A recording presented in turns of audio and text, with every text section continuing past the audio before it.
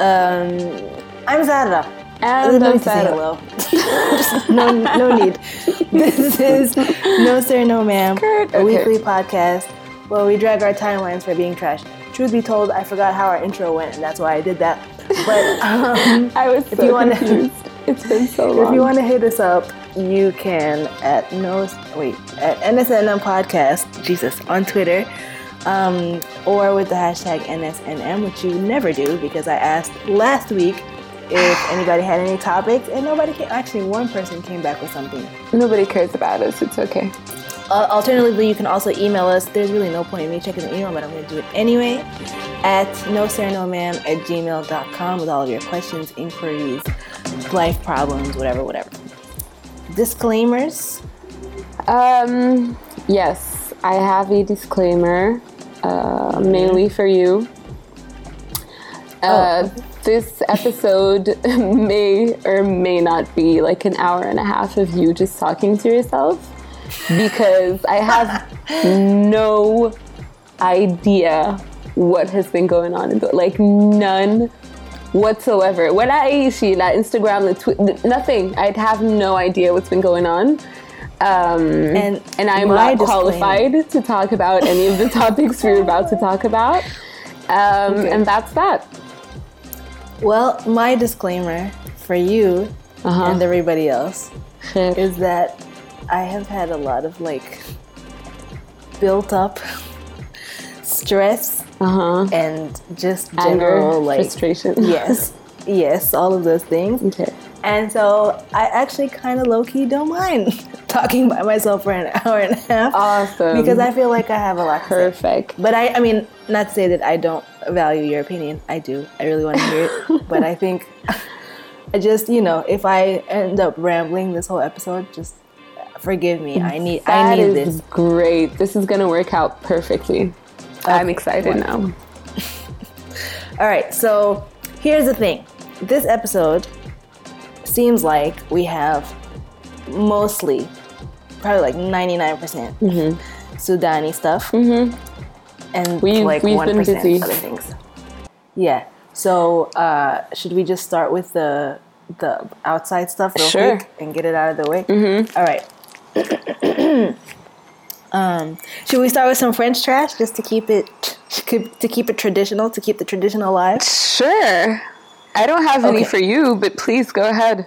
I found some 2 days ago. I am not surprised. I think from somebody's Insta story, and I was like, of course, because why wouldn't there be? Because I was wondering. Okay. We were talking about the World Cup, me and you, and talking about how everybody's making the joke, all the African teams are out except for France, right? Because France's team is 8,000%, right? Spicy, African, spicy. Some kind of spice. They're either black or North African, or right. Fishy.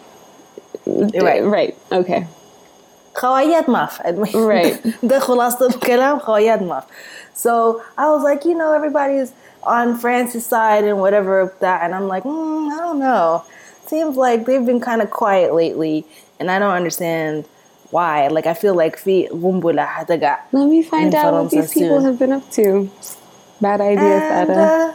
Never look for French trash. You'll find some. There's the thing, I didn't even look for it. That's why it was so funny. Okay. I was thinking that, and then I came across somebody's Insta story who's not even French. Of course. Shout out to Ahmed, not even anywhere near that.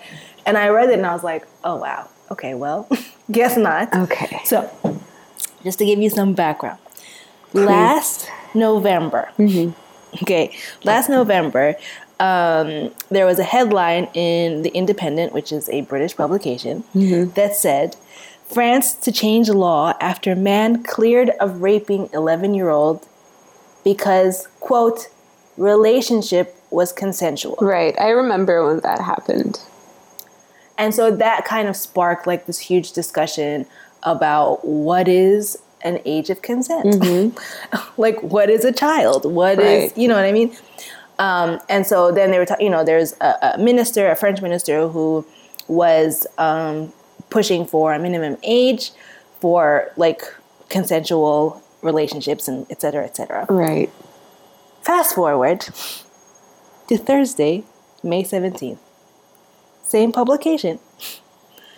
Okay. France votes against setting minimum age of sexual consent amid backlash. Okay. Here's my question. Okay. I see you, France. Thanks for, first of all, عملتوها واضحة شديد كويس. Word. Second of all, I want to know, how do you vote against something like that? And who is voting? I am so confused. Truth be told, because that would be my first question. Why? Like, why would you vote against the argument? Something that would protect part of your population until a certain, like your children? I'm so confused. I don't get what the logical argument behind that is, first of all. And secondly, I don't know how French law works, right? Uh-huh. So who's voting?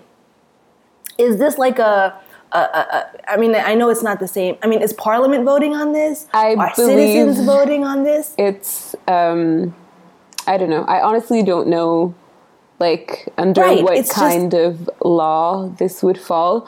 But it's usually either, like, the deputies from each region, I don't know, city, department, something.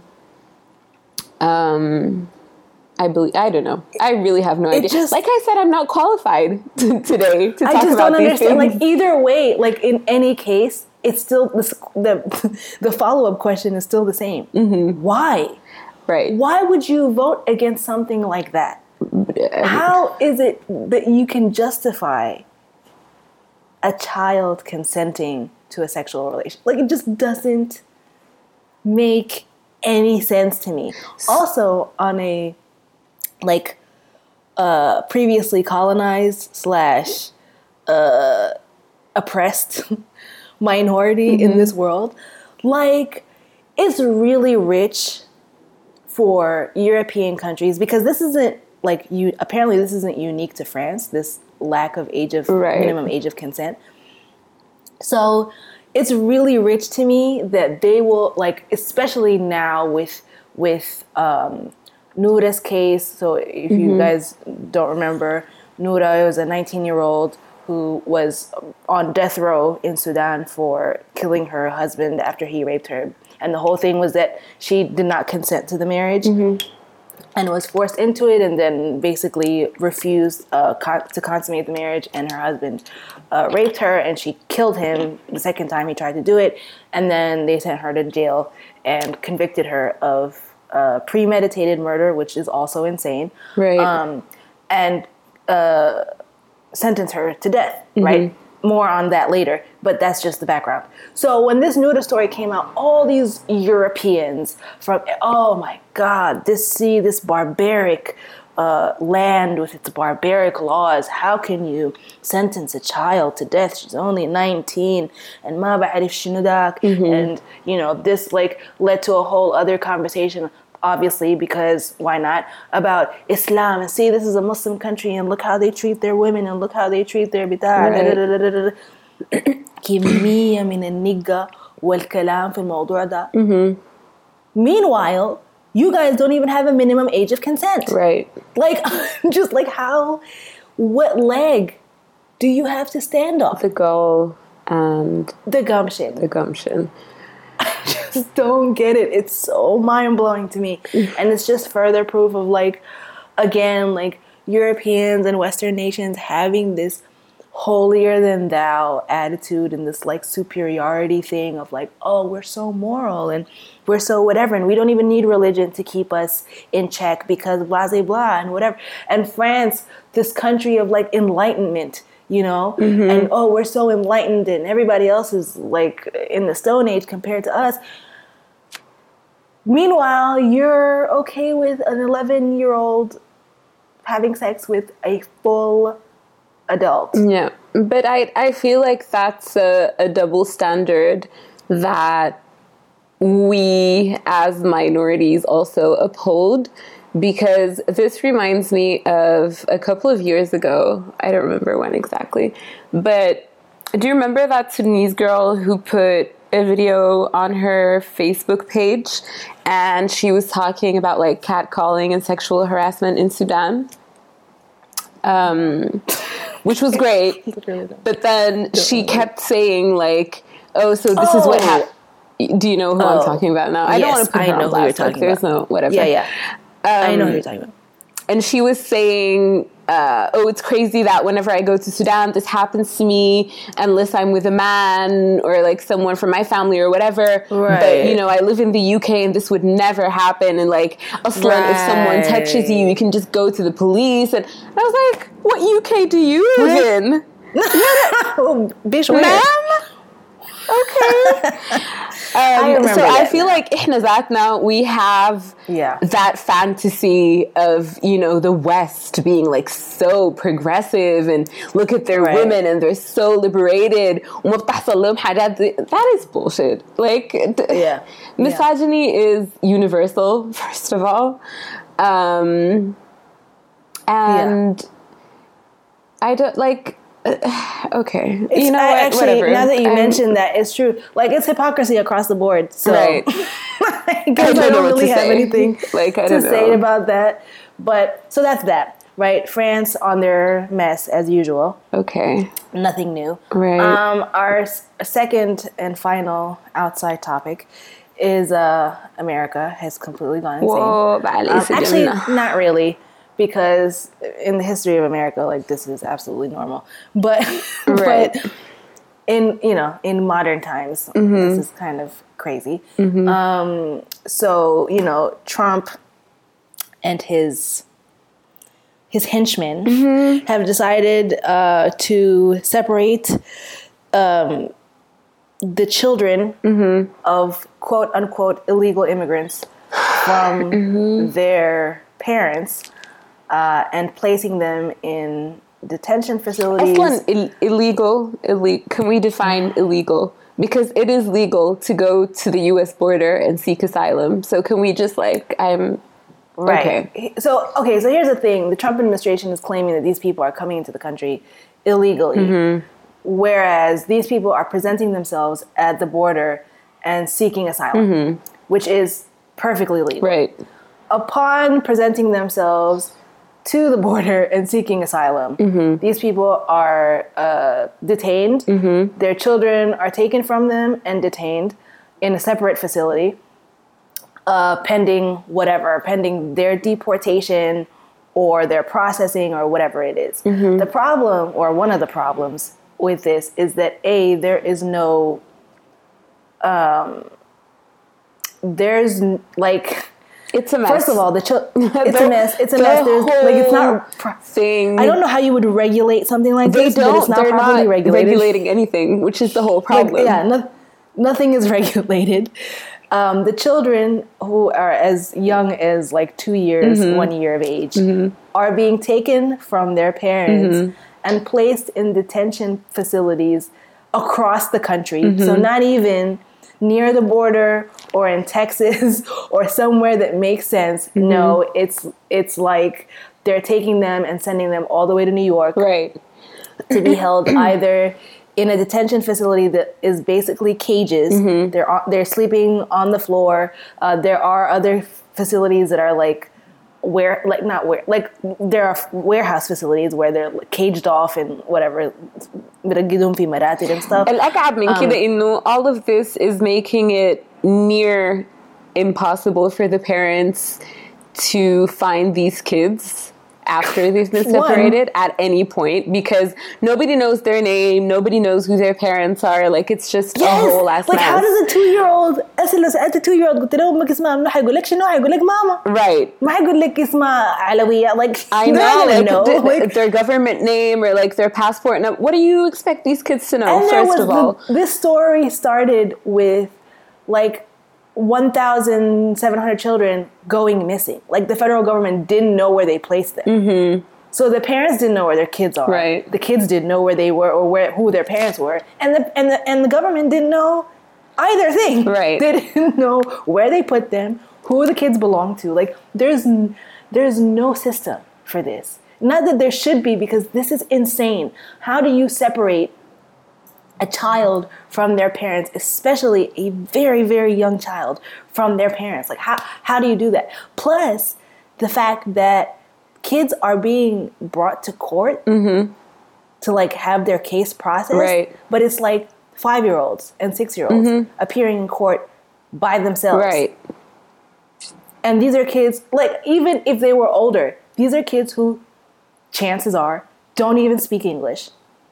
And have they're kids, like, they're children. Even if they did speak English and whatever, even if there was an interpreter, they're in court being told about something that they have no concept of, that their child minds couldn't even begin to comprehend. Like, it's insane. The whole situation is insane. Not to mention that there are a lot of, like, scandals coming out of these detention facilities. Right. There's sexual abuse. There's mistreatment. There's, at the very least, illegal, like, unlawful medicating of children. Okay. So there was a report I read that in one of these detention facilities in Texas, it was called a quote unquote mental health facility. It was called a health facility where kids who supposedly were hurt or whatever, they would take them there. Except it didn't really matter, because even if you weren't hurt, they would still drug you. So to keep the kids, like, docile, they would sedate them. And they would give them, like, antipsychotic drugs and blah, blah, blah to kids who didn't have any sort of mental health issues, no mental illness. They were just scared children. The other thing is, even if you just, okay, that's, like, the extreme end of the spectrum, the least, يعني أقل حاجة, is that the officers working at these facilities were told not to touch the children. So they were not even allowed to comfort them if they were crying. So other kids would comfort each other. And there's, like, a photo or something of a child, like, screaming, like 2-year-old or, like, whatever, screaming, and, like, the adults are just standing around looking at her because what is comforting a child? And it's just...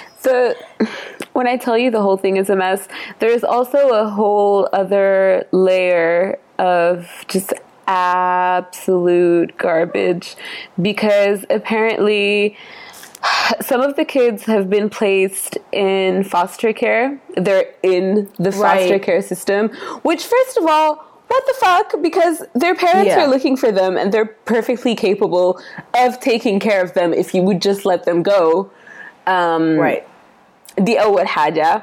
وبعدين تاني شيء, a lot of these, I'm not sure what you call them exactly, but they're like, they're not really orphanages anymore, but they're like foster centers, kind of. Yeah. So they're being sent to these centers that are private, obviously, because what is America? And these centers are making quite a lot of money from these children, because I think they get government funding that's like... Yeah, they get federal funding. Yeah, that's like $700 per child per day. So it works in their advantage. And like one of these centers that some kids were sent to is like partly owned by Betsy DeVos's family. Like the whole thing is a mess. Oh, no. It is like, I don't know how to approach this. I don't know what to say. This is such a mess. Yeah, America showed its entire ass. But is this new? It's not. And that's why I said, like, actually, in the grand scheme of things, this is perfectly in line with America's brand of, like, racism and whatever. Right. Like, this goes all the way back to, you know, Native American kids being, first of all, the reservations. That's one. Two, Native American children being separated from their parents, from their families, and re-educated, quote unquote. To make them, quote unquote, civilized. Right. You know, you have the Japanese internment camps in World War II. Like, you just, like, it's just, No, but I mean on this brand. specific hinai of like separating families at the border. I'm not sure if it's new, because my understanding is that before this Cheeto person was in office, they had child detention centers at the border for kids who would come to the border without their families. Without their parents. Yeah. Right. And like seek asylum, like their family would just send the kids because they would have a better chance of being accepted across the border or whatever.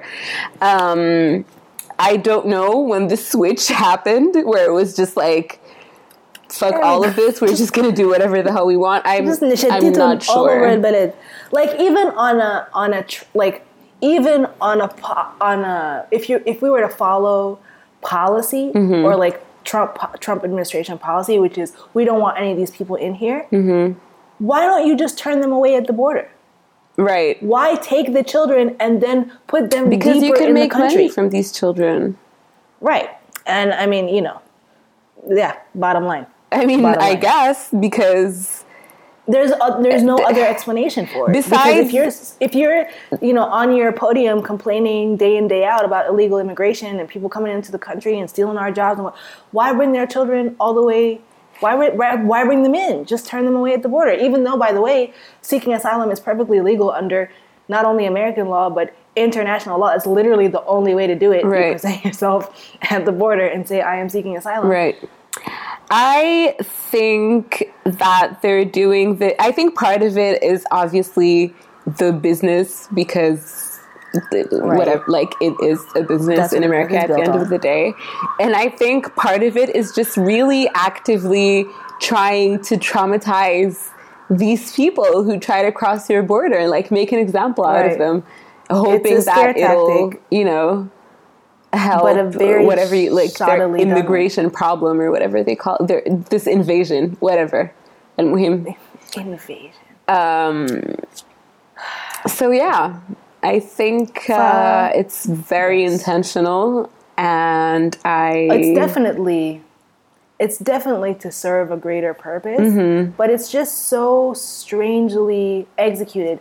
And then when you see the media talk about it, and when I say the media, I mean like Fox News. No. Fox News has just been... Why do you hate yourself, Sarah? Why do you watch Fox News? Listen, I don't even do it on purpose. It just like literally comes to me.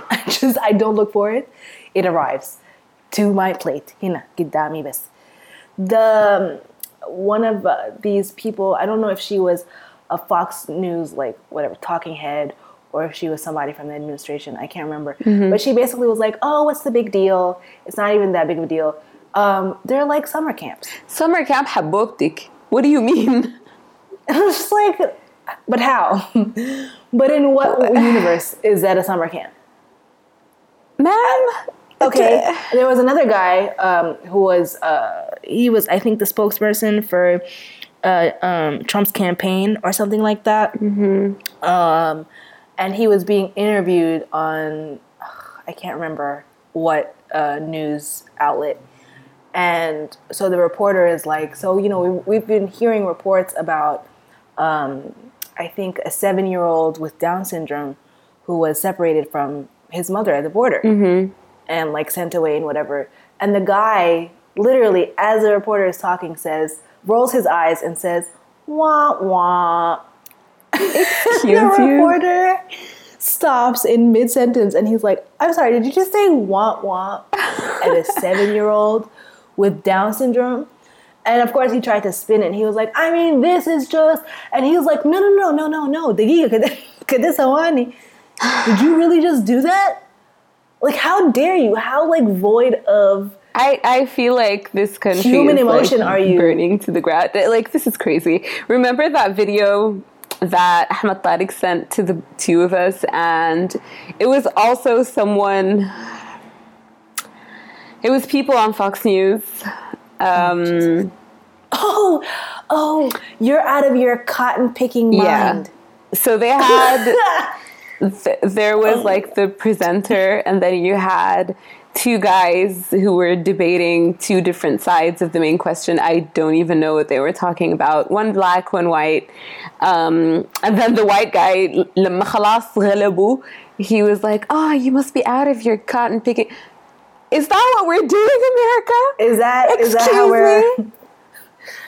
Is that the levels we've reached right now? Like, I'm... Like, is that a thing that people can just say on TV now to other people? الموضوع بقى This is so bizarre. What's his name? Jeff Sessions مش طلع. He, like, on this whole separating kids thing and whatever. Mm-hmm. And he used the Bible. He quoted the Bible to, like, justify...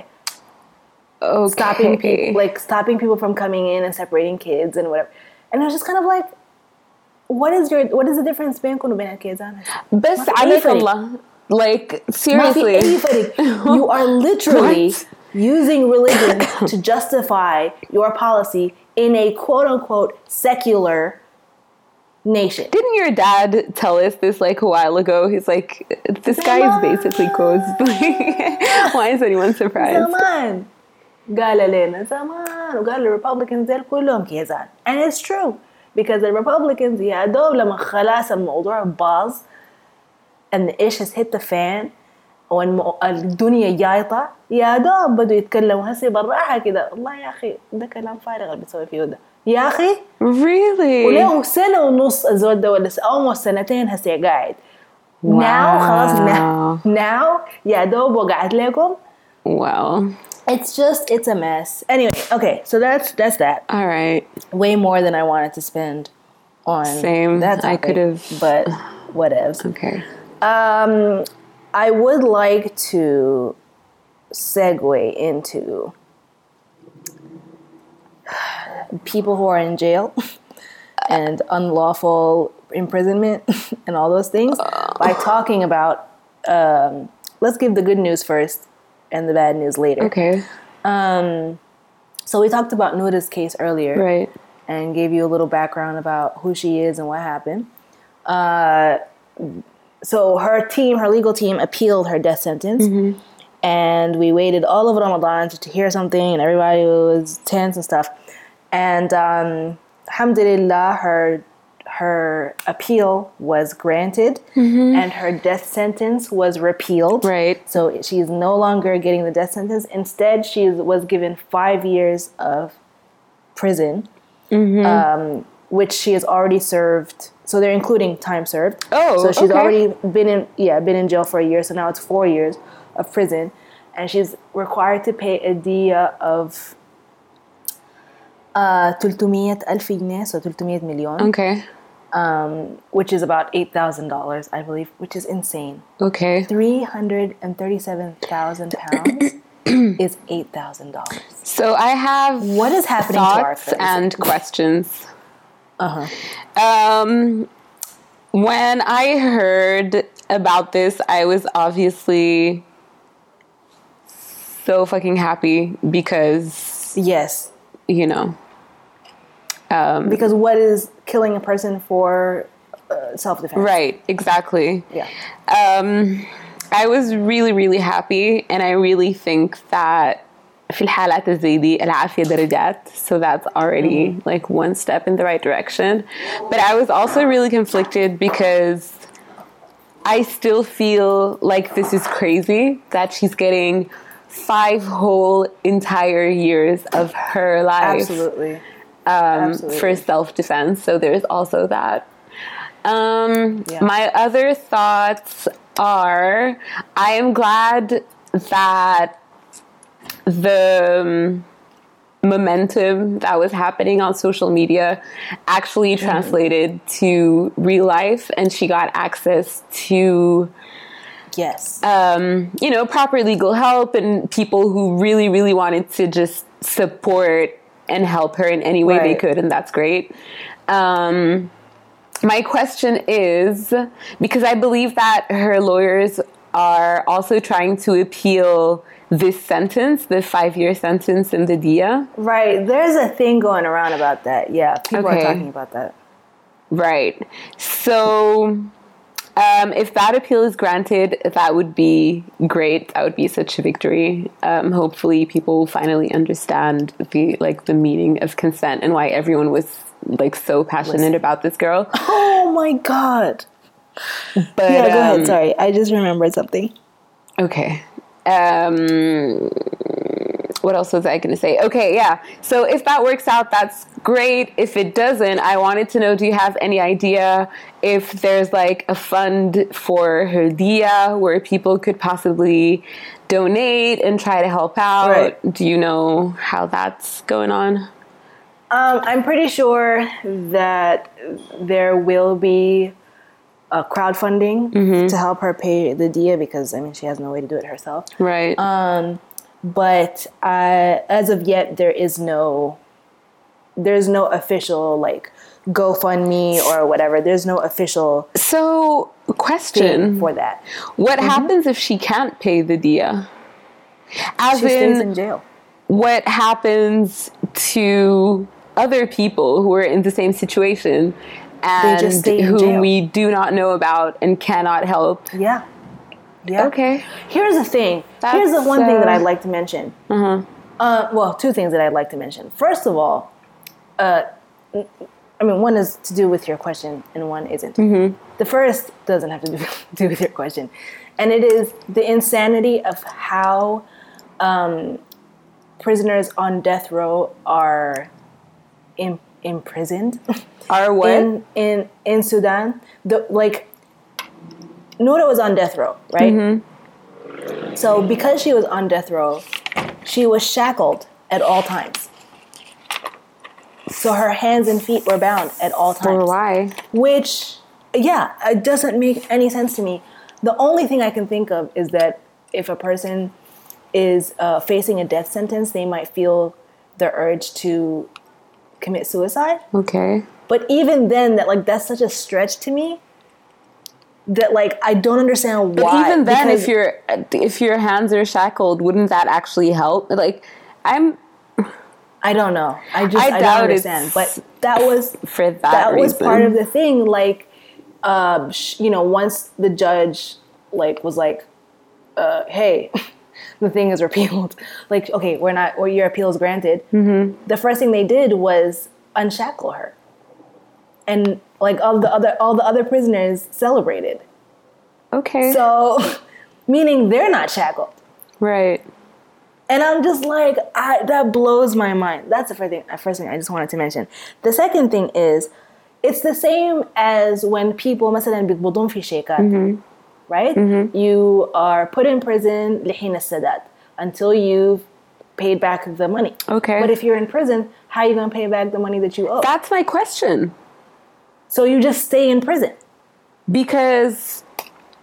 And in our society, I feel we rely a lot on these family connection, the whole family relationship of your family is going to raise the money for you to help you get out. Right. But it makes no sense. What if the person doesn't have access to their family, or their family doesn't want to have anything to do with them, or their family doesn't have maendom, can't even, can't afford to contribute or raise money for this person to get out. Then what? And that's the case for her. Her family, I think her mother just started visiting her during Ramadan. But before that, her family didn't want to have anything to do with her. Right. And her family can't afford to pay that exorbitant amount of money. So if it wasn't for people knowing about her case, like you said, there would be no hope for her. She would just stay in prison. Wow, that's which depressing. Is that's a life wasted. Right. And how many other people are like that? Right. How many other people are going through that? Noura's قضيتها دي طلعت بالصدفة, you know what I mean? Yeah. So how is it that, how many other people are facing that same fate or similar fate? Yeah, it's insane. It's crazy. And then I can understand in a place for example, here where prison is an industry, and people being kept in jail because they can't post bail or because they can't afford to pay back whatever they owe or whatever. That at the end of the day, other people are making money off of them staying in prison. But how does that work in a Sudanese context? Because prison isn't an industry in Sudan. It's barely a prison. It's barely functional. Right. So what do you gain from keeping a person in jail? It's all of it. يعني موضوع بايظ شديد. So that's that about Noura. The others, I mean, we couldn't even celebrate properly because there's always something else. There's always someone else. And this is a story that I heard about literally the day I heard about Noura's appeal being granted.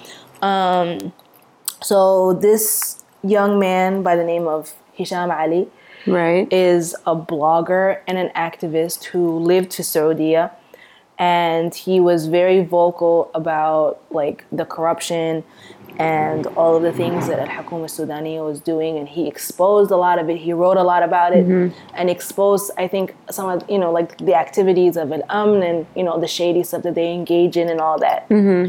And at some point, he was arrested by Saudi authorities. For what? For nothing. And was, I think, imprisoned in Saudi for 8 months. I might be wrong about the details, but eventually he was handed over to Al-Hukuma Sudaniya. And then he disappeared. And the next time he resurfaced, he was in a hospital because his condition was critical.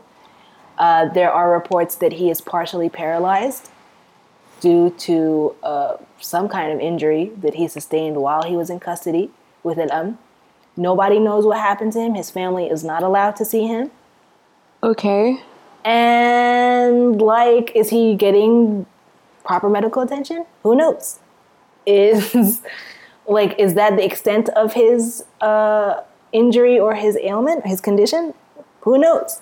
Right. Nobody knows because nobody is saying anything. Right. And it's just kind of this isn't the first, right? He's not the first person to go through this. He's not the first person to be tortured or put in a compromising position that leads to some mysterious life-altering / lethal injury. Right. And a lot of people are talking about sort of why aren't we using the momentum of Noura's case and how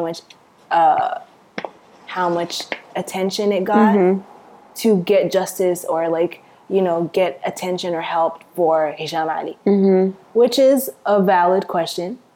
But it also leads into this other realm of sort of it's because, he's a man and she's a woman, which I think does matter. I think the fact that he's a grown man and Noura is a child definitely changes people's perceptions or changes people's emotional attachment to the case. I think the fact that his is political also changes things and makes people either more afraid to outwardly support, right, or more cautious, more reserved in terms of what was he writing? Is it true? Maybe why was he imprisoned or why was he arrested in Saudi? Maybe he did something. You know what I mean? It just casts a lot of doubt, even though we know the history of our government and we know how they operate, but it just gives more opportunity for people to make different arguments that sort of distance themselves from his case. I completely agree. I think the reason why everyone was so passionate about Noura's case was also because it was so relatable to so many Sudanese women, because like we said last time, we all know someone who was either coerced into marrying someone they didn't want to marry, right, or aslan ma fi zawaj sa'alum, because what is consent? We can relate. So that's that. In this case, I think, like you said, the fact that he was a political activist definitely kind of makes people a bit like wary about the whole situation. Right. And that really is a problem, because here's the thing. I think that this government has been so oppressive for such a long time that we're all kind of terrified. Not even Absolutely. kind of. Like, we're all... fully terrified. Exactly.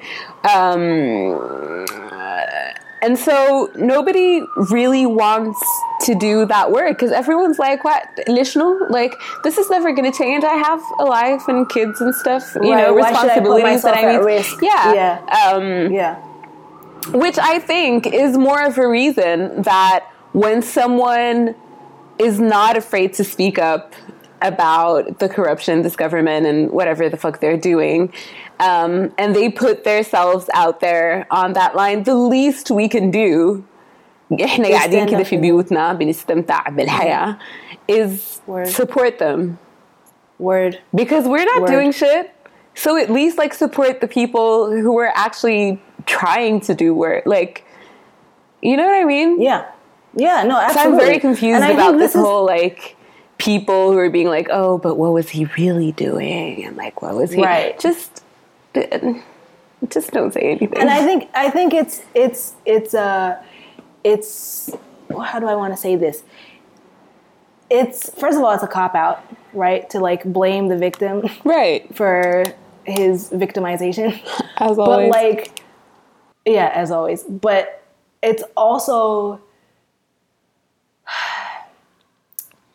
it's sort of, I'm now completely lost my train of thought. Mm-hmm. But in the same way that Asim Omar is still in jail, mm-hmm. and Asim Omar is the kid from Jamaat al-Khartoum who was accused of killing a police officer during a protest. Yes. I think 2 years ago. I might be wrong about the timeline, but I think it was 2 years ago. Okay. And he was sentenced to death even though like there was no body. Mm-hmm. And there was no real evidence to prove that he did the crime, but he was sentenced to death for it. And he's still in jail. And so people were also kind of bringing that up. Like, well, why is Nuda's case getting attention and Asim Ahmed is still in jail? It's the same reason. Mm-hmm. People don't want to get involved in political issues. Right. Asim Ahmed's case is also like deeply political. And nobody wants to get involved in that because they're afraid for their lives. Yep. And people are scared because the government has shown that like they have zero mercy, they have zero morality, they have zero ta'til in doing anything to you or your family or your extended family, right, to make you stay quiet. I mean, that's the same reason that people don't protest, mm-hmm. because they're scared of being shot dead in the street. Yep. And so does that mean that we should not support, or does that justify our lack of support for Hisham Ali and Asim Ahmed and all the others? Mm-hmm. Of course not. It doesn't justify it at all, but it is definitely a reason. Right. Like, it's just a factual reason for it. Mm-hmm. And, like, I also think that gender plays a role, mm-hmm. a little bit. Mm-hmm. Let me, though, clarify, because there were a lot of people messaging me about, well, you know, yes, let's use this momentum to get justice for Hisham Ali. Great. Feminists have a responsibility to support Hisham Ali because other people aren't going to do it. Okay. Or to show or to prove that they don't hate men. Oh.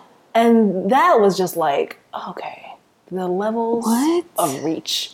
What does that have to do with anything? And they're like the whole argument of, you know, the same people supporting Noura are not supporting Hisham Ali because he's a man. Oh my God.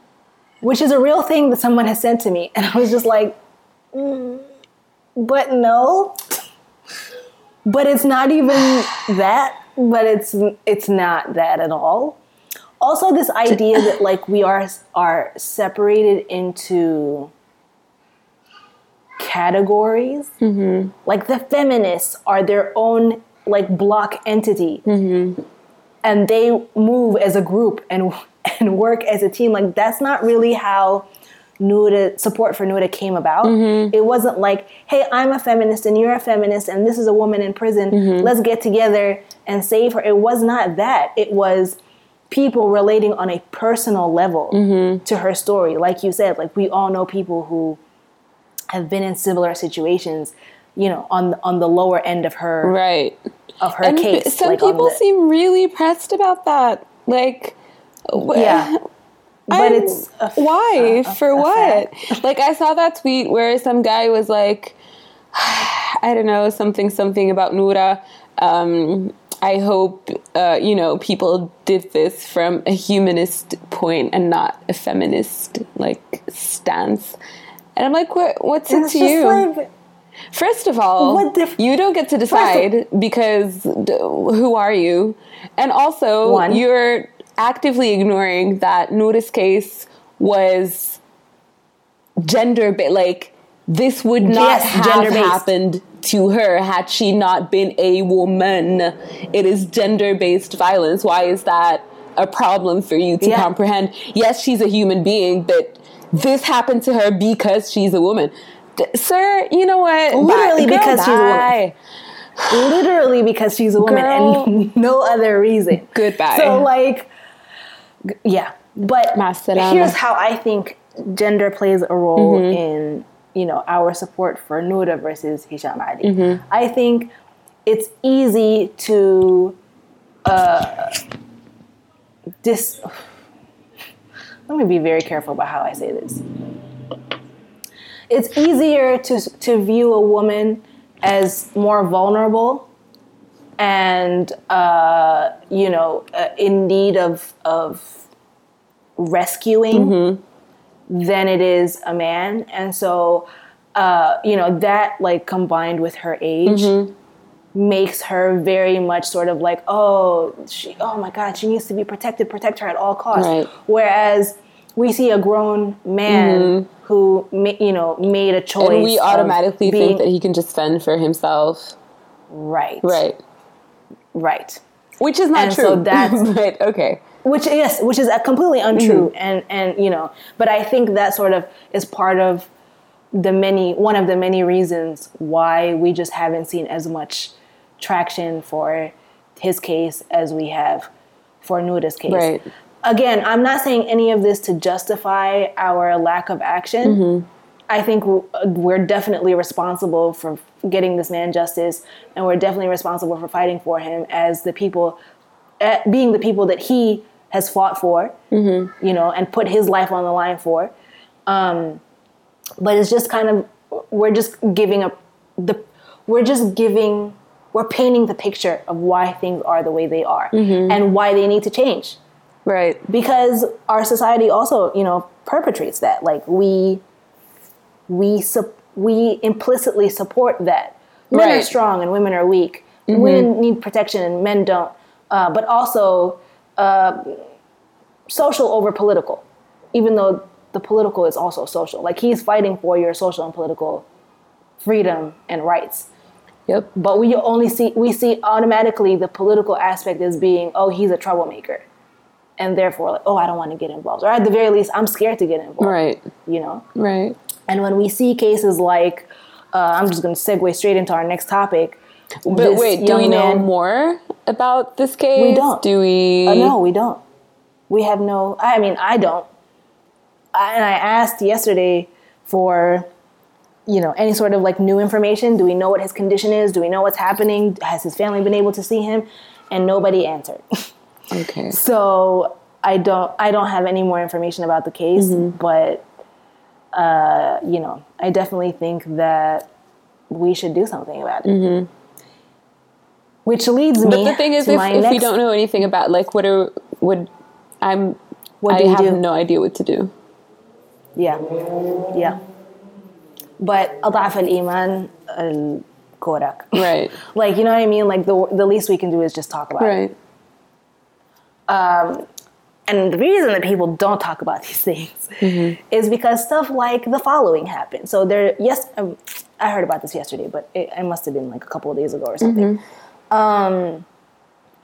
A young man was in a car allegedly with a young woman driving down Shara al-Nil, and police were following them and asked them to stop.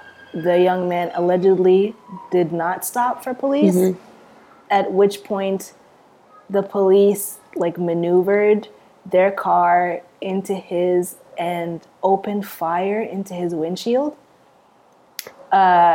hitting him in the stomach. Okay. The official story is that that he had a girl with him in the car, that the car was mazallala, that he was asked to stop by police and he did not. And so they had to use... Excuse me? Force to make him stop. Lethal force? They shot him. Well, according to the police, they shot him and to stop him, and then took him to the hospital where he died of his injuries. However, eyewitnesses... Oh, and police also claim that he caused several accidents in his attempt to evade police. Okay. And that's why he was shot. That's why they resorted to deadly force or whatever, or, gunfire. Okay. Eyewitnesses was this version verified by eyewitnesses? Eyewitnesses say that the police shot through the windshield, that the young man came out of the car and was hit in the stomach and was bleeding, fell to the ground, where police shot him again, killing him in the street. Okay. I'm laughing not because it's funny, but because what the ever-loving fuck. Okay. ده الحد اللي وصلناه في السودان في الخرطوم, because this happened في درمان, في شارع النيل درمان. Wow. Because we know this happens outside of Khartoum all the time. Yeah. People are shot dead in the street all the time. We don't care about that. But ده الحد اللي وصلناه in just pure in front of everybody, you could just gun down somebody. Here's several things that I think are pertinent about this story, besides the fact that you shot a man in the street. One, there is no evidence of a woman. She, to quote Qutuf, the bulletproof woman disappeared. Okay. She was not hit because there are no other, nobody remembers seeing a woman. She was not arrested, and police can't find her. So there's no evidence of a woman being in the car. The young man is the son of Nuhan Nagar, who is a قيادية في حزب الإصلاح والتجديد. Okay. And police, the official spokesperson of شرطة الخرطوم, gave his statement outlining the events of the incident to Ad-Dar. Which, if you don't know what Ad-Dar is, it is a newspaper, and I use the term very loosely. Basically, Sudani Page 6. It's the National Enquirer. It's a tabloid. It's the Sun. It's the Daily Mail. I don't know what to say.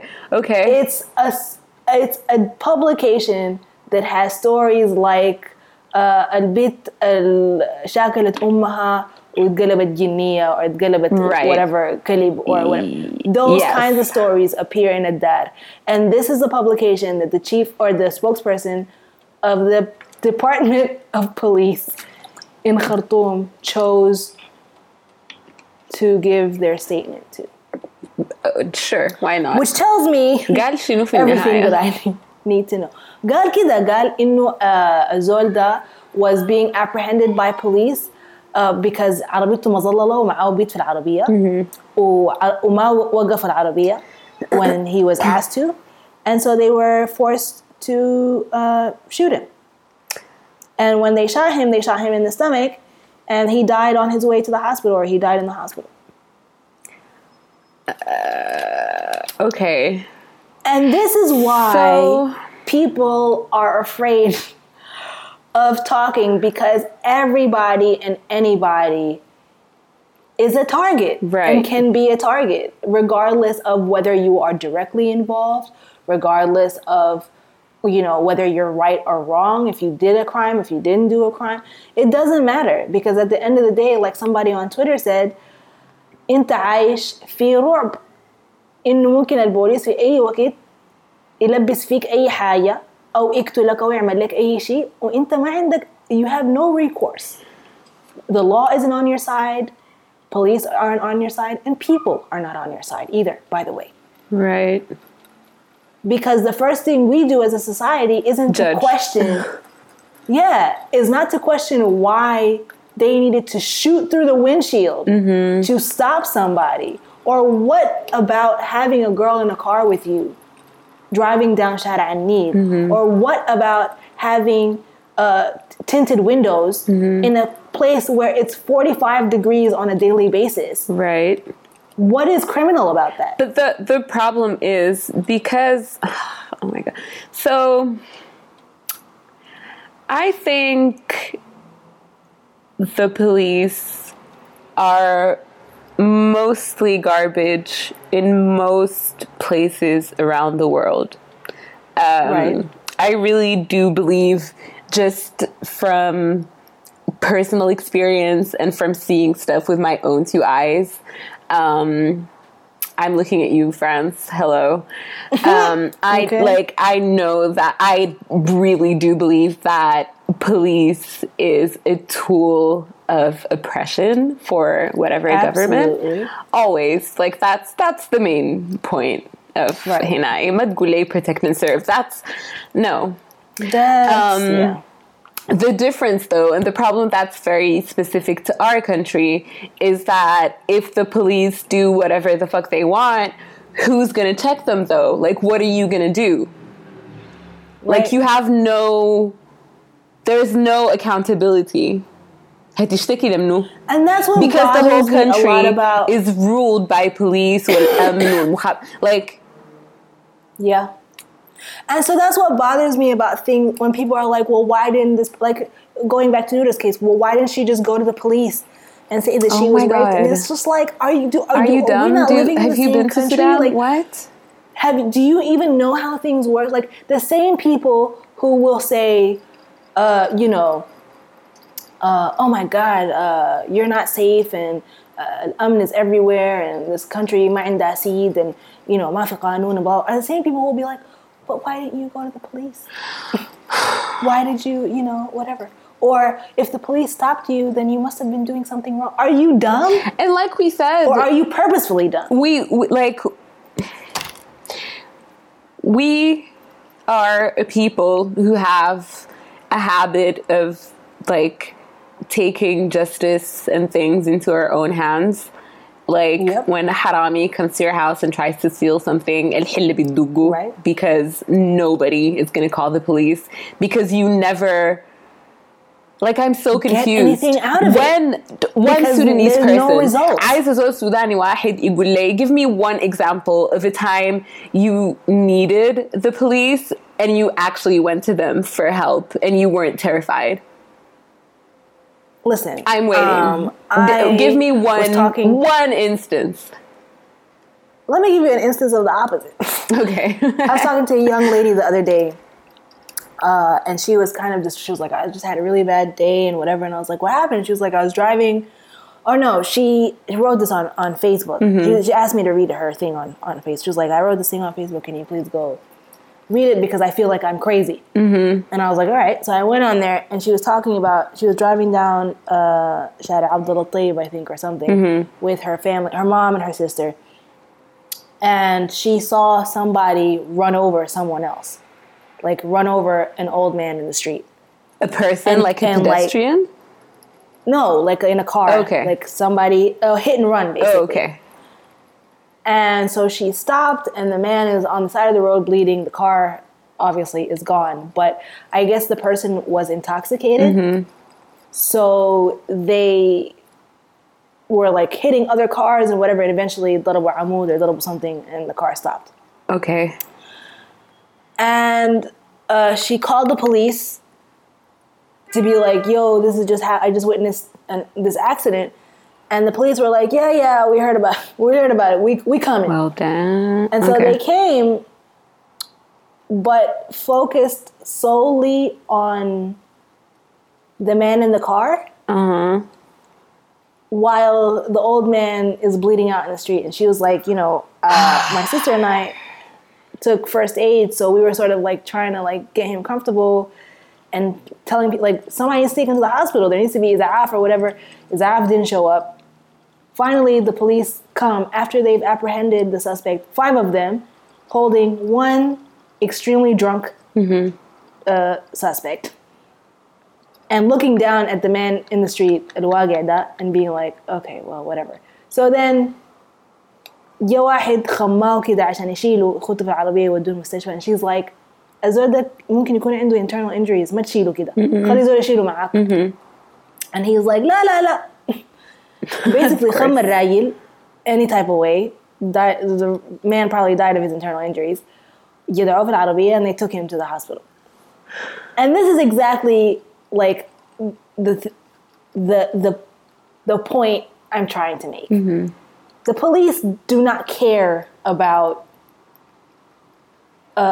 their responsibilities towards the public. So in this situation, your priority is the man on the street, the man who was hit. The guy who is in the car is drunk. He's not going anywhere.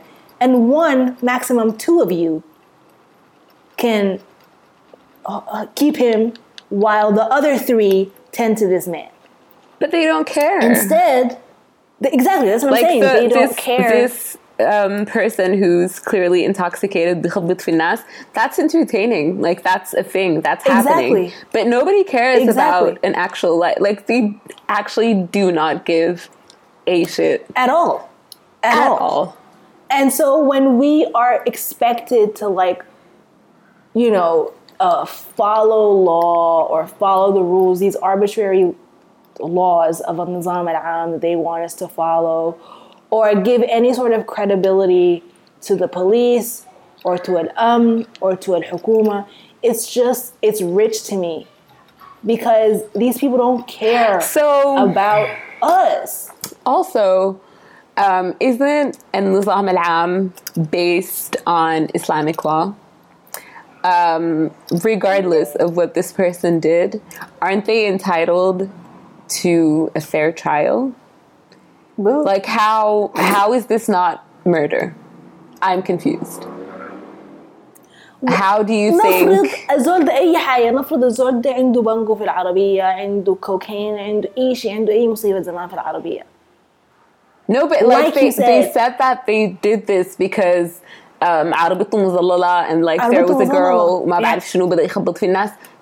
And at what point is that a reason to take someone's life? Like, what is what is due process? What is legalities? What is the law even? Like, there is none. That's the whole point. And so when you have a police force that can like do whatever willy-nilly and nobody cares and nobody's held accountable, do you think any of those people are going to go to jail? Any of these police officers are going to go to jail for killing this kid in the street? Oh, hell no. So why would we put ourselves at risk? Why would anybody want to stick their neck out and has responsibility? Exactly. When you know that بلا سبب ممكن يقتلوك, خليك بسبب. Right. So, again, I'm not saying any of this to like justify or say we shouldn't do anything. I'm just saying that we need to be realistic about the reasons why people don't. And also, I would like to extend a little bit of the responsibility of carrying that weight to people like me, like us who are outside and have the safety to like talk the shit, you know what I mean? Right. And bring the stuff to light and whatever, and not necessarily face the same consequences that people البلد do. Right. I completely agree. Like, I don't know what else to say. And a lot of people, like, there's also like the argument of, well, aren't you afraid of what's going to happen to you when you come back to Sudan? you know, Allah Kareem first of all, is what I say. Like, secondly, I use my own example of like when the whole Sudan revolts thing was happening.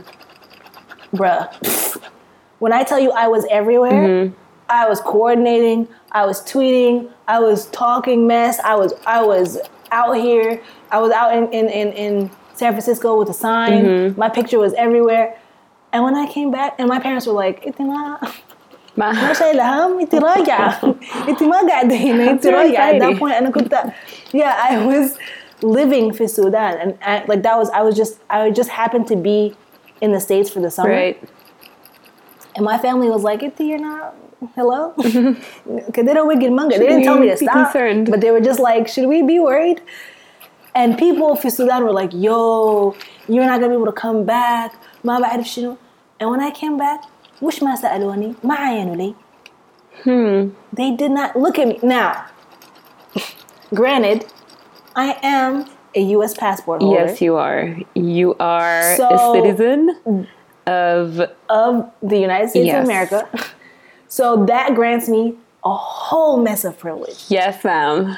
And that's what I say to other people who are in like a similar position to me. If you want to say something, you still have, well, I don't know with Trump now, but allegedly you still have the cushion of a U.S. passport Right. that makes people think twice. Now, I would also like to mention at this point that it does not always work that way. And we saw that this Ramadan with the young man who came to Sudan and was beat up by Al-Amnagiya and had his money taken from him at the airport. And in the video, you hear them basically mention, "Inta يعني قاعد عشان عندك جواز أمريكي." Wow. "إنت قاعد روحك أمريكي." And they were stomping on him. This is في نص نهار Ramadan. As though that the goal to an inch of his life in Ramadan, and took his money. And all he was trying to do was go see his family. Wow. Okay. So you know, not always, not Right. always. And of course, this also has to do with the fact that he is من الغرب Oh. originally, and so my God. So all of this, you know, there are a lot of factors at play. I'm saying use your privilege to your advantage. That is all I am saying. If you know that you are from a quote unquote acceptable tribe, that people would think twice about, you know, hitting you up about some mess, that, you know, your status as U.S. citizen or a European citizen or whatever else, and your tribal affiliation gives you privilege for Sudan, then use that, please, to help other people who don't have that same privilege or are more oppressed than you, because we're all in this together, honestly. Word. And that's all I have to say about that. But don't fault people for not, like, it just bothers me when people are like, ليه الناس ما مرقوا مظاهرات? Like when the whole Noura thing was happening, so many people were like, ليه الناس دي ما طلعت مظاهرات؟ ليه ما ظهروا ليه نورا؟ Are you dumb? Did you? Did you? Why didn't you? Why didn't you قطعت لك تذكرة ومشيتوا هناك؟ ليه? If you feel so strongly about it. It's just like, don't be unrealistic. The thing Please. also is that when you have a certain amount of privilege that may or may not include living in Sudan or like, you know, being from a more prominent family or any of that, I feel like I don't know. Some people are just disconnected. Yes. There is that definite bubble mentality of like, this doesn't directly affect me, so. But I'm still going to complain about it. But it doesn't directly affect me, so that's why I can complain about it. Okay. You know, السودانيين دول أصلهم كسلانين وأصلهم ما حيعملوا حاجة وكذا نلحق ليوم الدين عشان الناس دي ما بتطلع الشارع. But أنت ما طلعت الشارع and أنت ظروفك بتخليك إنه right. That's my point. It's like you have more leeway than most people and you're still not using your privilege. فممكن بس نقعد يعني ما ننظر للناس because what are you doing? Like, the least you can do is just be quiet. I want to move on to the next topic. Yeah. We have 2 more topics left, and then we're done. Okay. One of them isn't even really a topic. But it is good news a little bit to, like, soften the blow of the bad news I just gave. Oh, really? Okay. So, I'm scared. You probably heard about the story before. Sheikh Khalwa fil Gadarif. Yes. Okay. Let's talk about this indeed. Raped 11 children, 10 boys and 1 girl in the Khalwa. And he initially was given, I think, a 5-year jail sentence and a penalty, a fine of 20 million, 20,000 جنيه or something like that. And I believe that through some stroke of something, his sentence was revised, and he's now getting the death sentence for raping 11 children. All right. So, listen, good news for me, because if a man of God, who people have sent their children to, يعلمون القرآن ويعلمون الدين ويعلمون الأدب, instead violates them and traumatizes them for life. And causes, I believe, lifelong trauma. Lifelong effects, okay, does not deserve to be on this earth with the rest of us. Nope. So, you know, my issues, I mean, I'm personally, like, very conflicted about the death penalty. Like, on a theoretical basis. Same.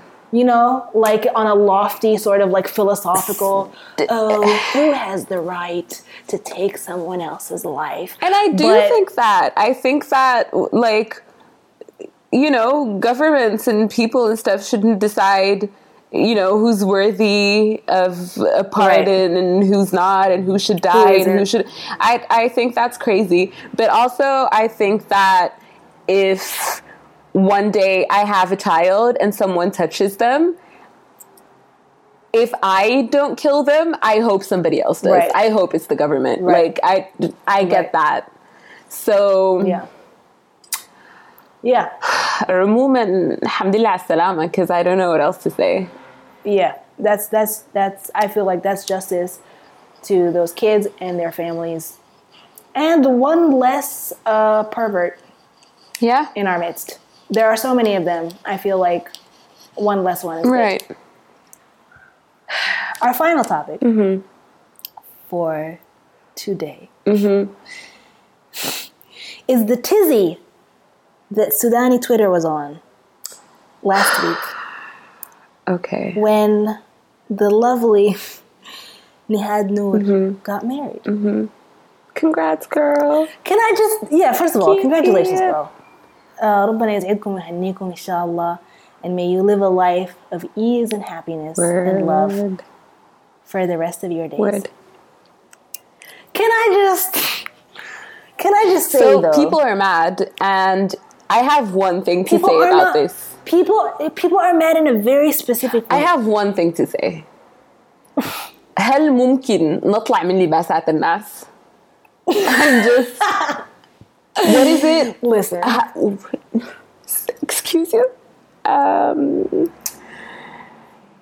بس إحنا لو طلعنا من لباسات الناس ممكن كلنا نرتاح. I'm confused about why that I've never seen something like this. Anyone's business, just off the bat. Like, who are you? I've never. Why do you have an opinion on this? Anything like this before. But please explain some more. First of all, Nihad, for most people, is somebody on Twitter. She's a person on this app / website. You don't know her personally. Why are you in people's business? This makes me. You don't know anything about her except for whatever she posts on Twitter. And yet you are so pressed by this woman's very private life. Like, literally, this part of her life has nothing I don't even know how people got found out. I didn't. What do I know? I was like, she did? Like, I don't even understand how people found out. And when they did, I didn't understand how, what about that makes you so pressed? What do you care if she got married or not? And then... So the basis of all these little pressed paninis being as angry as they are is that how is she married when she is a self-proclaimed feminist who says that men are trash? Like, what? Newsflash. I don't know if I would say I'm a feminist just because I have so many qualms with so many feminists out there, and I don't want to be associated with that. White feminists, I'm looking at you. Yeah. But fair. I think that men are trash, and I am very passionate about women's issues. And I am also with husband. Surprising. How is that? I am so... And you haven't imploded, Sada. You're still and neither alive has he. well. I haven't eaten him alive. Like, he's very much alive, very much real, very much safe and healthy. I don't... What does that have to do with anything? What does being a feminist, which, let me reiterate, is a person, not just a woman, a person who believes in equal rights for men and women. How does that equal, here's the thing. I'm never going to get married, and I don't want to get married, and men are icky, and I'm not going to marry a man. First of all, I think Sudani guys on Twitter have this really weird idea of what a feminist is or should be. Absolutely. As in they think that feminists hate men, are ugly, can't cook, and that their main fight in life is that they're fighting for the right to smoke in public. Yeah. All false. All, just letting you know, just inaccurate. I can be aware that women in the world face a lot of oppression and violence, because that's just facts. Like, if you're in denial about that, I don't know how to help you. But I can be aware of that, and still make the sickest gorasa you've ever had. Like, Listen, why are you... Because cooking, my house is prestige you. because I'm a full-ass adult. Like, what do you mean? Because these are the basics of being an I adult. cook for my husband because I like him. Like, what is that? Make food and clean a house and keep yourself together because you're a person who needs those things to survive. This is so I just don't understand. dumb. And then the other spin of it of by Nihad getting married, that means that she, right.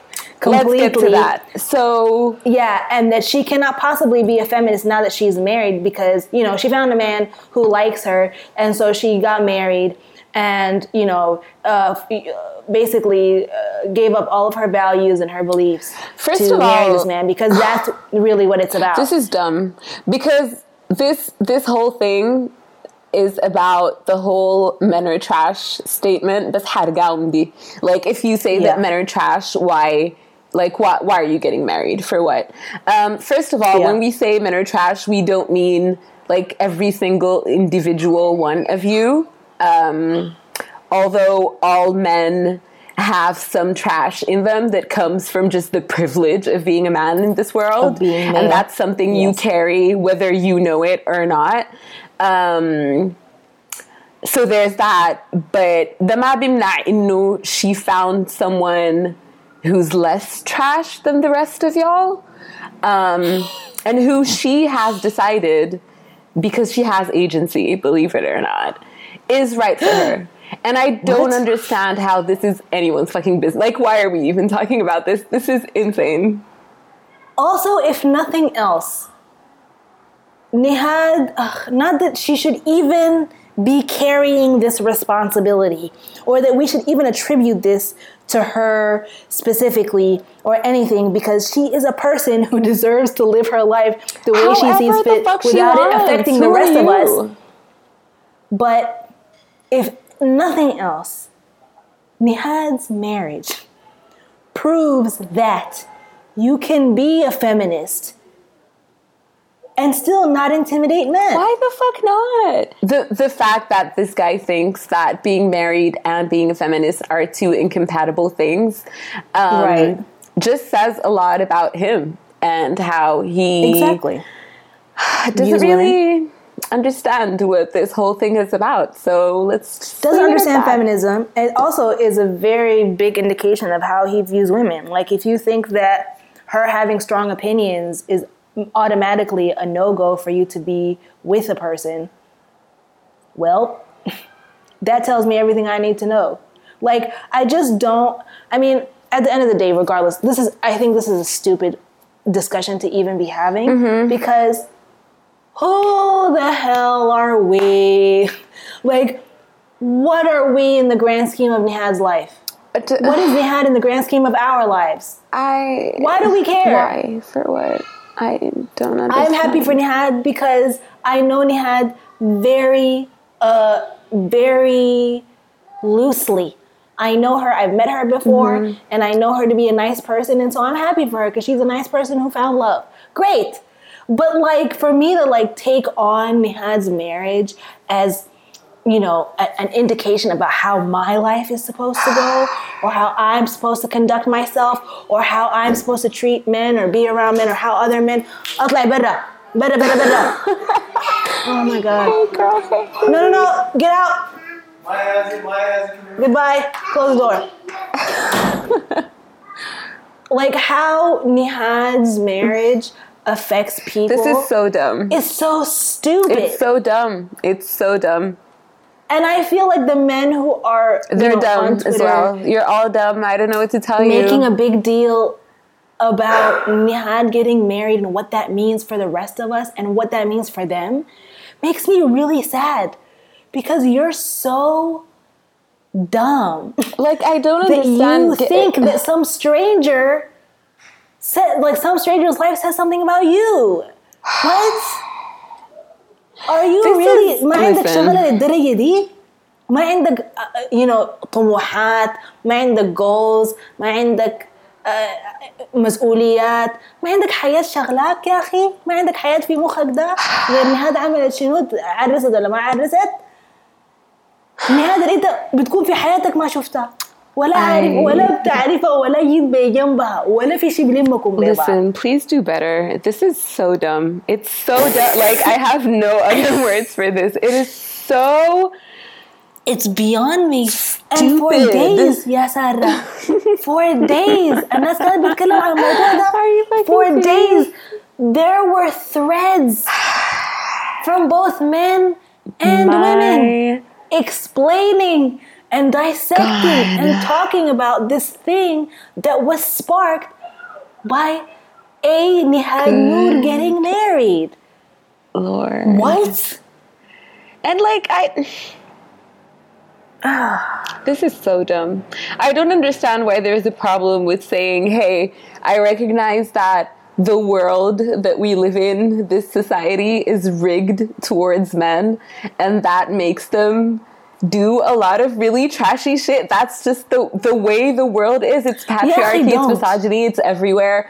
That's that. But you can still at the same time find a man who's, you know what? Never mind. Don't. And also, I'm so confused because I feel like as a woman, the first people who instill that in you, that men are trash and you have to look out for them, are men. Are like fathers and brothers and I know what guys think about like this. Yeah. So I know where guys' minds go. So you should be careful. Tea, you don't know guys like I do. I'm a man. I understand that. Okay, so you're telling me time and time again that I should be afraid, literally afraid of men and their intentions and what they, see when they look at me. But you're mad when I believe you? I'm done. This is so dumb. And again, you don't need to acknowledge any of that. Just leave people alone. It doesn't even matter to me if you acknowledge that there is such a thing as patriarchy, that there is such a thing as male privilege. I don't care. But for you to literally like dedicate your time and words and energy to someone else. And people had like the screenshots from like ages ago. It was so well documented. If only you would use that same energy in doing you. For something How about that? productive. Just do you. Just worry about yourself. Worry Not about even you the and world. yours, and leave other people the fuck alone. Not even yours. Just worry about you. All that time that you had to research her and look her up and find out all the discrepancies and why she shouldn't be married right now because of all the things she said on Twitter. Why don't you use that instead? Just on anything about yourself. Istahamma, noom, aqra kitab, amrug, amshi shar'ani, take up knitting, amshi tsawak. I don't even care. Literally anything would be more productive and more useful and more logical and sensical than you being on Twitter talking about all the reasons that Nihad doesn't make sense that Nihad is a mess. Nihad, who you've never met before, who has nothing to do with you, who's not related to you, who's never been anything around you, not in your circle, not in your immediate circle, not in your extended circle, not even in your neighborhood, not even in the country that you live in. What? Anyway. I can't. Anyway, with that, I would like to say Alfi Mabruk ya Nihad, Alfi Mabruk ya Raig Nihad. Yes, girl. May you guys live happily ever after. And Allah yahillakum. Saraha Allah yahillakum. Why are people like this? Oh my God. I don't understand.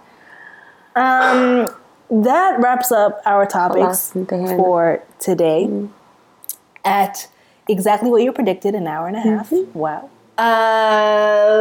Let's move on to yes or yes ma'ams. Mind. I have math. Wow.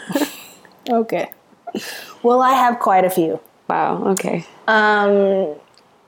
My first is a yes sir because we haven't had those in a while.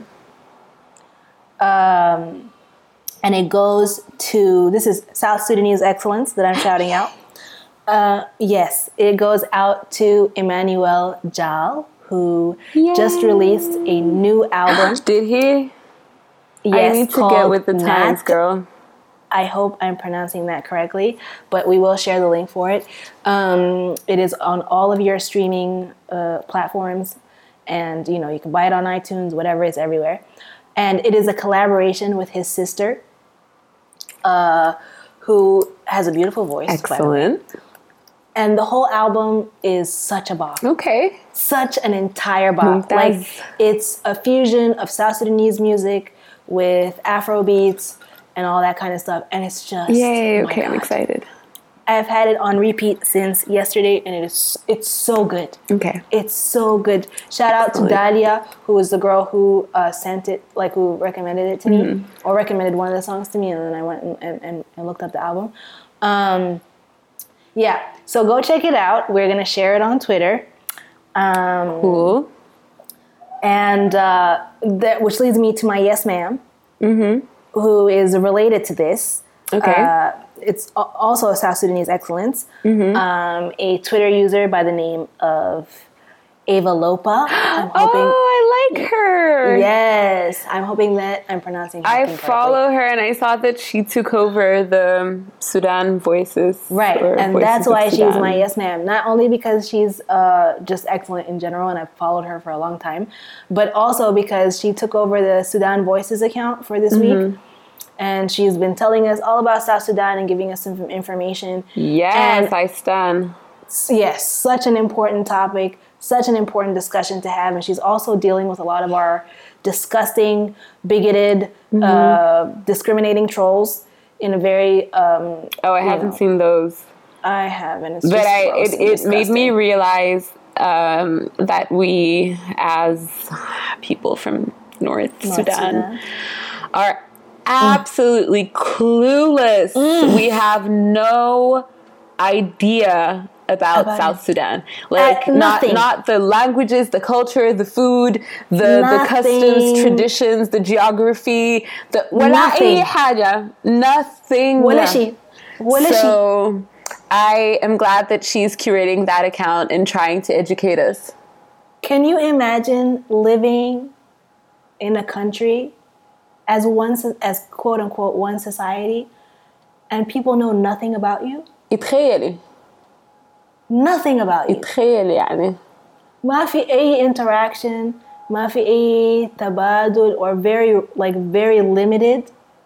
The vast majority of us don't know anything. That's like living in New York and someone in Florida is like, oh, I don't know her. Like, what is? I don't know. They do that. Like, it's just insane. It's insane. The more I think about it, the more ashamed I am. As we should be. What do you mean? And then I'm like, and then people are like, but why did they choose to separate? What? Shut. You mean why did the people that you made completely invisible their entire lives for generations, why are they leaving? I can't even entertain that, Hinai. Like, you just... That's why I keep telling you, like, people say shit that I see on Twitter, and I'm just like, what Sudan are you talking about? I don't get it. Yeah, How I really are you? Don't get it. Where do you live? I don't. What? How are you so... Somebody had the nerve to fix their mouths and tell her that, like...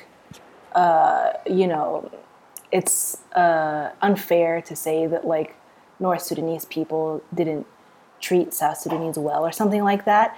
We were one country, and I was like, can you shut up? Can you shut up? Can you just acknowledge that we were trash? Like, that's all. That is all that is asked. The government isn't us. Okay, yeah, the government isn't us. You know what this sounds like? Not all white people. Not all white people. Not all white people. Not all French people. Not all men. We don't care. That's not the point. بس اسكت خالص. I'm sorry. Even on a social level, okay, you can say the government's policies do not represent us. What about our attitudes? What about our behavior? What about our interaction with South Sudanese people? What about the way that we treated them for generations? Hello? I feel like, I don't know. I don't know if this person truly believes this or if they're just like in denial to make themselves feel better. It's that because whole, like, I cannot so imagine it can't exist. That you're not aware of like just the like unfiltered racism to this day, like through generations. To this My man, day. What are you talking about? Okay. This is the same, there is a thing, Bardo, like, don't say Zol if you're not Sudani. And somebody asked why. And I was like, because Arabs for always have used the term Sudani to like belittle us and demean us and whatever, and like in a condescending way, and it's not whatever. And somebody felt the need to like be like, not all Arabs. I have Sudanese friends, and my Sudanese friends use Zod with me all the time, and I use Zod with them. And one other girl was like, see, that's not even true. Watch. That's not even true, but people just love painting Arabs as racist anyway, so there's no point in even arguing. And I just responded, good move. Thank you for not arguing with me on this fact. Like, okay, then. The same way that Arabs do that is the same way that we say, but I didn't treat South Sudanese badly, so that must mean that they're wrong and they're just being sensitive. Goodbye. No. Anyway, shout out to her. Listen. We're the funniest people, honest to God. Like, I don't know where we get the gall and the gumption to like fix our necks and say that to people who have lived and grown through this. Literally lived this experience their entire...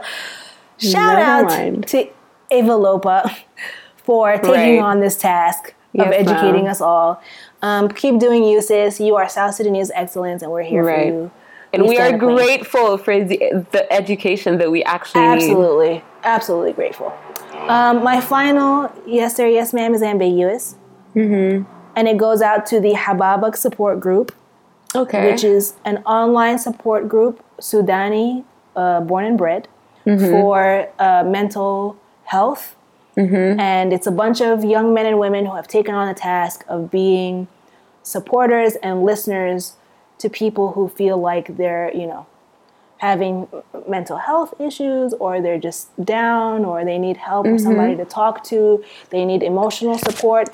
They are here for that. They have made themselves available. Mm-hmm. And, they run an account that people can message and, get the help that they need, or just get a listening ear / fingertips. So shout out to you guys for doing that. Thank you for recognizing the importance of mental health and emotional well-being, and taking on the difficult task of being support for other people who may not have it around them. Right. Thing. Any recommendations? Any thoughts? Not prayers, really. Hopes? Nothing? Have you listened to any of the music? No. Just all of the music, all of it.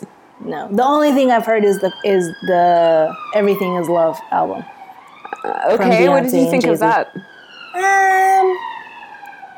Could have done without Jay-Z.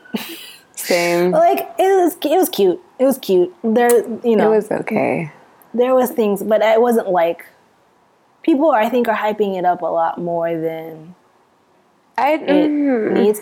And I think, I listened to the read to try to get into it because I knew they would be extra hype. Mm-hmm. But even then, I was like, no, I like the songs, but. First of all, I hate this first single, whatever it's called, Ape Shit. Ape Shit? Yeah. I do not like it at all. And the rest of the album is okay. I love the video, though. The visuals are on point, but the song sent it is to the group, but I didn't see it. But I didn't watch it. Anyway. I think my favorite one is on the album is Friends. Me too. That's a great song because I relate on a personal level. That one's pretty good. Your friends are foes and my friends are foes. Yes, absolutely. You're absolutely right, Beyonce. I will take that message to heart. Right. Yeah. No, that's my favorite song on the album, I think. Everything else is good, but everything else is okay. Out of the ordinary. Yeah, not out of the world. Did you listen to any of the Kanye music? Nope. Okay, I illegally downloaded it because Kanye is not getting my coin. Kanye's solo album is garbage. Wow. Kanye's album with Kid Cudi is okay. There's bits and pieces that I really like, and the rest of it is I don't know. Couldn't get me to listen. Tiana Taylor, though. Oh, I did listen to Tiana Taylor's album. Girl. Don't know how I feel about it. And it's so terrible. People really liked it. I hated it. It's so bad. I only liked, what was that? The Rose one? The Rose... I don't... Grew out of concrete or something. What do I know? I don't know what the title is because I didn't look at it, but I just like that song. Okay. Everything else was kind of I thought it was really bad, and Kanye's I only usually listened to it because people said it was great. Lies. Who said that? A lot of and people. Deceit. That is not true. It is terrible. I can't get through the whole album. Nah.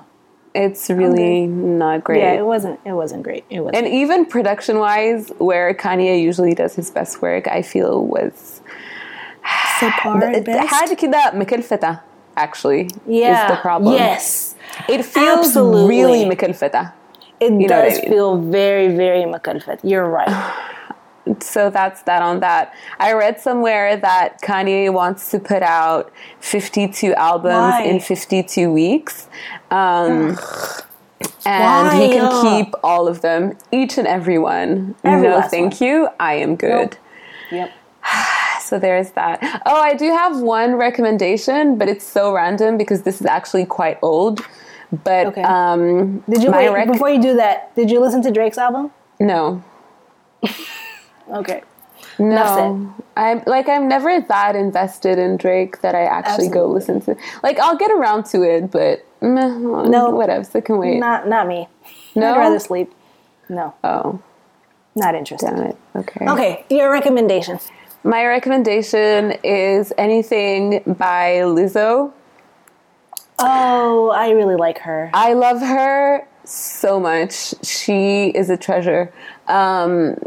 I had listened to her very first album when it came out. It's called Big Girl, Small World, I think. Mm-hmm, and then I kind of forgot about her. And then she was a judge on RuPaul's Drag Race not too long ago. She was, and she was great. Oh, I really like her. She's so cute. She just has great energy, and she's super spontaneous, and she had a blast. قمت تذكرتها, and she has some kind of EP or something called Coconut Oil. Coconut Oil, yeah. Everything. Yeah, it's really good. So anything by Lizzo is great. It's always, about self-love and accepting yourself, and it's very uplifting and all of that. So I fucking love her. I really like her. My other recommendation, I don't know if I should say this. I'm hesitating. Have you watched Pose? Oh my God. Can we talk about this show? Okay, good. Let's. I found out about it بالصدفة. I kept seeing it when I would go down the TV guide thing. Mm-hmm. And I'm like, what the hell is that? What does it mean? It is And amazing. then I found a marathon happening, and it was episode 2 or something, and I was like, bet. Today I'm going to find out what this is. Right. And I love it. Mm-hmm. Can we tell people what the show is about? So, I don't know how many of our listeners have watched Paris is Burning, but it's kind of about the same thing, but in fiction form, basically. Paris is Burning is a documentary made in the 1980s. Am I right about that? Yes. Yep. I think so. In the late 80s or early late 90s. 80s, about ballroom culture in New York. Yep. And what ballroom culture is a space for the LGBT community to come together, and they have these balls which are sort of competitions, where, as they say in Paris is Burning, you get to live out your fantasy. Exactly. And this, at least in Paris is Burning, they concentrate on, well, not in Paris is Burning. Ballroom culture was mainly created by queer people of color as well, because they weren't accepted anywhere. They couldn't go to straight clubs. They couldn't even go to regular gay clubs because, they're not white. And so they created their own safe space, and they basically walk these balls dressed to the gods, and there's categories and trophies and whatever. I really highly recommend that people watch Paris is Burning, because it's very educational, and it is on Netflix. I think it's still on Netflix. Is it? Yeah, I watched it on Netflix. It's on YouTube anyway. The whole thing is on YouTube in decent quality. True.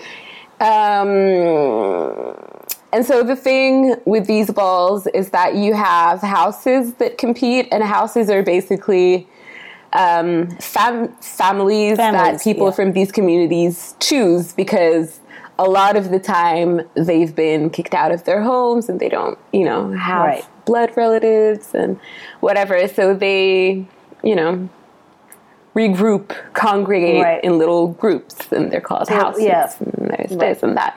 And so Pose is a show created by, I want to say Ryan Murphy, because I was really scared when I heard that at first. Isn't Janet Mock this can also go involved? So wrong. I saw Janet Mock on The Daily Show, and I think she's a writer. She's executive producer. Sorry, she's executive producer of the show. Right. And she's also a writer on the show. Anyway, so this show is kind of about the same thing. It's about ballroom culture and different houses. And the really great thing about the show is that it's very, I want to say real in terms of representation and things like that. Because all of the actors who play the roles of trans women are actually trans women themselves. Even the actors who play like gay black men are actually gay black men. And it's very well researched. Yeah. It's very accurate. I've watched reviews by people who are queer and who've watched this show, and they were like, oh my fucking god, it was about time. Like, this is the representation that we needed. It's not exploitative. It's not, like, it's just an actual real life show about actual shit that happened in the late community. 80s in that community with the balls and the AIDS epidemic and how it affected certain people. Like, it's so good. This show is really good. It's definitely good. Just on like a purely, like from a pure entertainment standpoint. Yeah. It's a really good show. It is. Like, I came in, like I said, on episode 2, in the middle of episode 2. Ooh, the music is insane. This score is so good. I came in like in the middle of episode 2 and I didn't understand what was going on, and I was immediately hooked. I was like, ooh, let me watch this entire marathon. Like, I sat there and watched the whole thing. It's a very, very good show. It is. And that's a good recommendation. Thank you for mentioning. I think that's it for me. And with that, our episode is coming to an end. خلاص مع السلامة. Oh, we didn't even talk about people being turned away from Georgia. Oh my, no, I don't know. I'm good. I mean, it's... Bye, guys. Bye. مع السلامة.